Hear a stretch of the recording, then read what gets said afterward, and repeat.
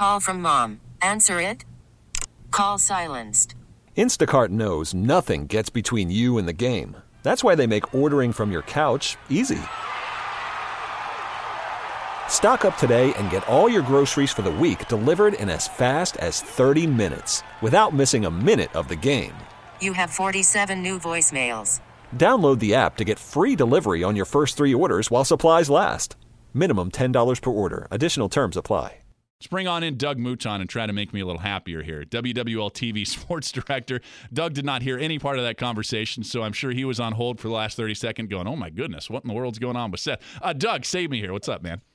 Seth is angry. That's what I know. That's all I know. Yeah. No, I don't even go into it. We'll just leave it at that. Yeah, let's not. Yeah, let's not go into that. Doug, how you doing, man? We're almost to good. the regular How are you? season. Well, let me say this, Seth. Like yesterday, today, like this is as good a time as there is in the year. You know what I mean? Tulane kicks off tomorrow. Southeastern kicks off tomorrow. LSU and Nichols kick off on Saturday. You know, the Saints have the final preseason game tomorrow, and then their season is a week away. Like this is the time when it's all sort of percolating, and you know, optimism is high everywhere. It's just a fun time, like this week. And it's not 3 weeks ago where it seems like it's still far off. Like it's here.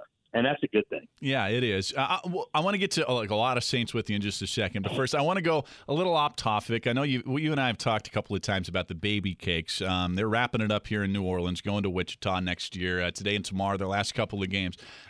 Chris Miller in our newsroom kind of broke a story and piggybacked with some others that, the active ownership group right now has kind of been blocking the LSED and SMG from finding a new tenant. I opened the show with a monologue saying, I mean, this is bad business by them. And Doug, I'll be honest, it kind of, talk about me getting angry, kind of infuriated me a little bit. You have any parting thoughts on the baby cakes here as they leave town? Well, first of all, I'm not sure the AAA model is the one that works here. The stadium needs some work. I mean, look, this team has some issues. And I know people got angry when they changed the name, but if you went to for instance, like my niece, my baby niece, she's in her 30s. Like she wrote me, this is horrible. This is terrible. I can't believe they did this. And I wrote her back and said, when was the last time you actually went to a game? And she wrote back, LOL, maybe 5 years ago. It's like their attendance was horrible before that. I say it's okay that AAA baseball is leaving. And I've actually talked to a lot of baseball people about it. I'm not sure it's a bad thing if there is a year where there is no baseball here. I'm not sure that's a bad thing. Yeah. Give a year off and regroup. Then once that happens, look, and there's been talk, there have been meetings about getting a Southern League team here. I would love that. I actually go to Pensacola every year. I worked in Pensacola for 4 years. We used to live there. We loved it. We go back to Pensacola every summer, and almost every summer we go to a Blue Wahoos game. Now the Pensacola team is the absolute model for the best minor league baseball. They won an award as the second best stadium in all minor league baseball, and it's a size city that can catch momentum. In Pensacola, it's a big deal. Minor league, New Orleans has never considered itself a minor league city, and minor league anything is going to struggle in New Orleans. I do think baseball can work here. I personally, and I watch a lot of baseball, I would rather see a Double-A team here than a Triple-A team. You're seeing better players. My for instance, is in all the years the Marlins were the AAA team, were the parent organization, and we were the AAA team, the single best prospect they ever had come through that organization was Christian Yelich, the National League MVP last year. Christian Yelich went straight from Double-A to the majors. Never even came to New Orleans. He actually came here one time later on a rehab assignment, but the point is, if you followed the Double-A team, you got to see this incredible young talent for a whole year. The way Triple-A is used, it's not so much. It's almost like a taxi squad. It's sort of like your aging practice squad. If you look at the Triple-A teams, every team has 6 or 7 guys in their 30s, whereas the Double-A team is all the 22-year-olds who are flying up.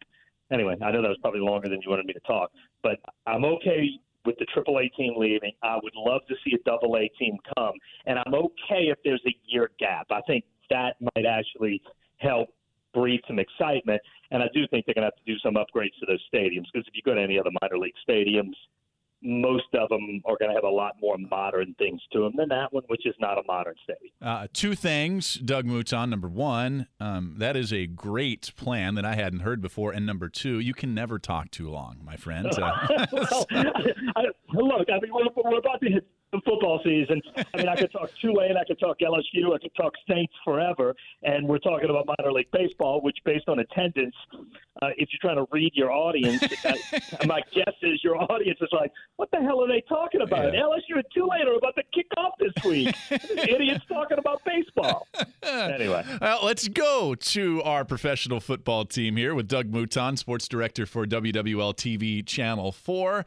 Roster projections are always something that's, I don't know, fun but futile to do. I did mine tonight. I had I always try to throw one wild projection in there just so, I can be the guy, see, I got it right, even though I never get it right. I had Emmanuel Butler not making the team. I realize that is probably, not going to happen. He's going to make the team.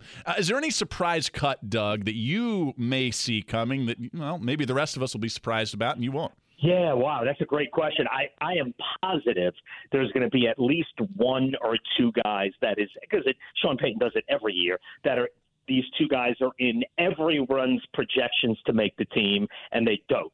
There's going to be a couple of those. I'm not, and I actually haven't sat down and done a whole roster projection. Maybe I should, just to get the feel of it. I am definitely not convinced Emmanuel Butler makes it.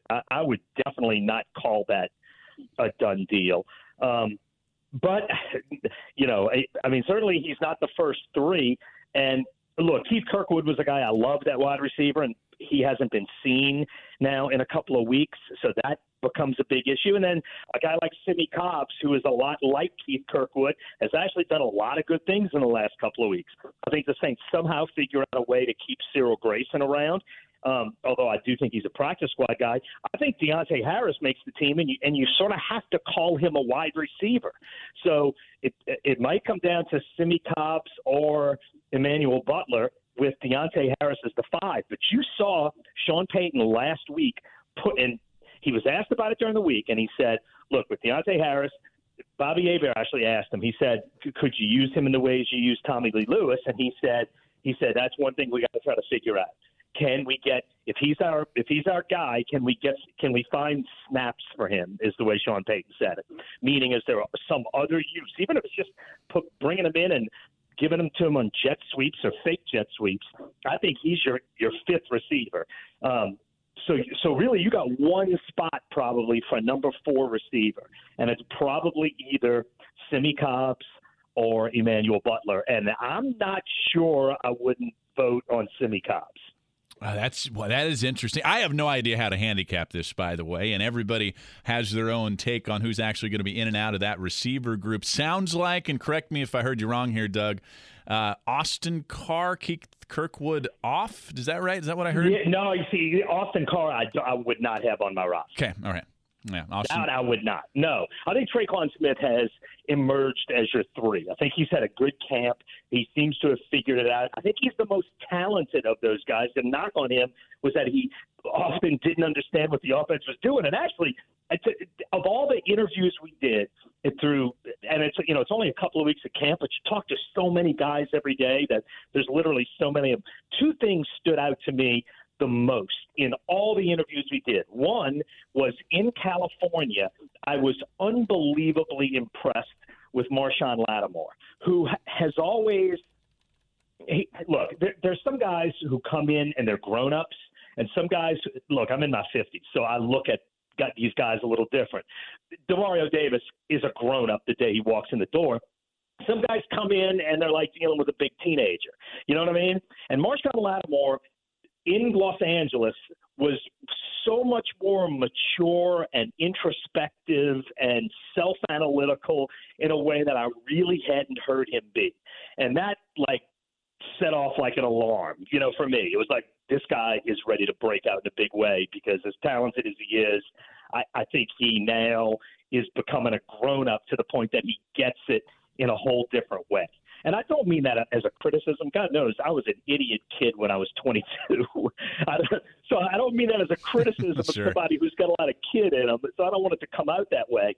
But that was number one. Number two was Traquan Smith, who was so ridiculously honest when we talked to him. We said, what was the deal last year? And he said so many times he would come out of the huddle and he would know the play, and then Drew Brees would look at him. And he would give him a look, and he knew that look meant the play was changing, but he didn't have any idea what that play now was. You know what I mean? He had no idea how to interpret all of the gestures and looks that Mike Thomas just knows what he means when he looks at him. Marcus Colston just knew. And Traquan Smith, it was really funny listening to him about trying to figure out. Once he got out of the huddle, he was good. And then by the time he's at the line of scrimmage, he said he had no idea what to do sometimes.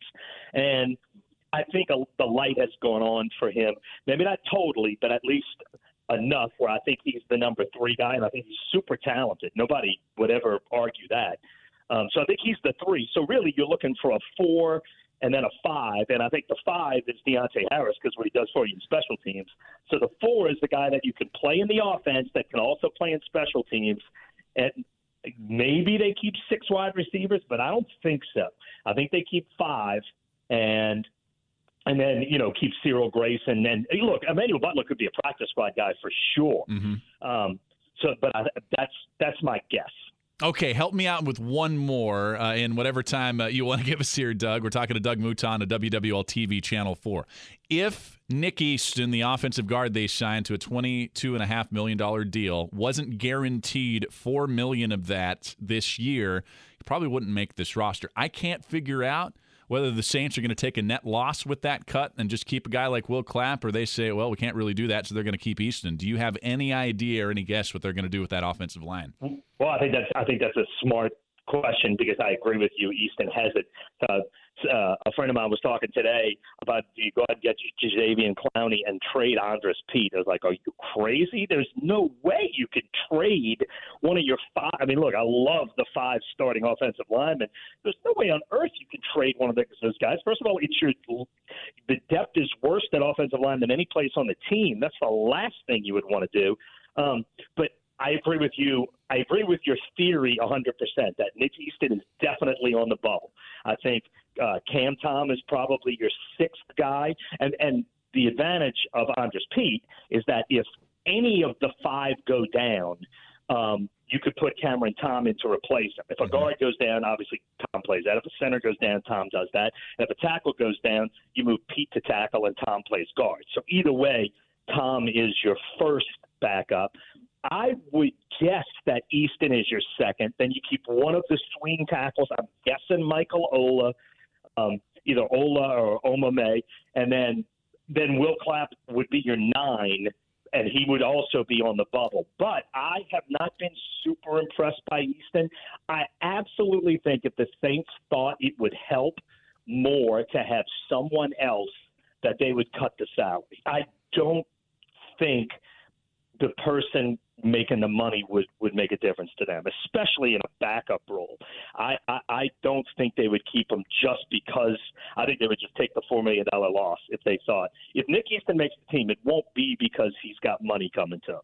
It'll be because they thought he'd be better in a situation where they need somebody than whoever the other 9th guy would be. Yep, well said. And they do have, $6 million in cap space or so they can take a little bit of a hit. He's Doug Mouton, sports director for WWL TV Channel 4. You can watch him there every day, and he's on Twitter at DMoutonWWL. Buddy, always appreciate the conversations, man. Yeah, look, and I'm sorry that I took your questions too long. I get 3 minutes on TV, so actually the opportunity to talk. I take it and run with it too much. I'm sorry. Doug, Russell Westbrook is a point guard. No one else is getting the ball. I was telling you last time I did 4th down on 4. I was like, Doug, I'm so sorry. I'm used to doing these, long monologues on radio. I took up all your time. So back at you, man. Yeah, there you go. All right, Seth, anytime. All right, thanks, man. Doug Mouton, WWL TV Channel 4. We'll take a quick break. We're coming back with your calls at 504-260-1870. Our text line is 870-870. It's the last lap on WWL. Celebrate and save at Ashley's Anniversary Sale. With Hot Buys, your choice of colors starting at just $3.99. Ashley Sleep mattresses starting at $2.50. Plus, receive a free adjustable base with select mattress purchases. And shop top mattress brands like Stearns & Foster, Tempur-Pedic, Purple, and Beautyrest Black with 60-month special financing. Only at Ashley. Subject to credit approval. No minimum purchase required. Minimum monthly payment, down payment, tax, and delivery may be required. See store for details.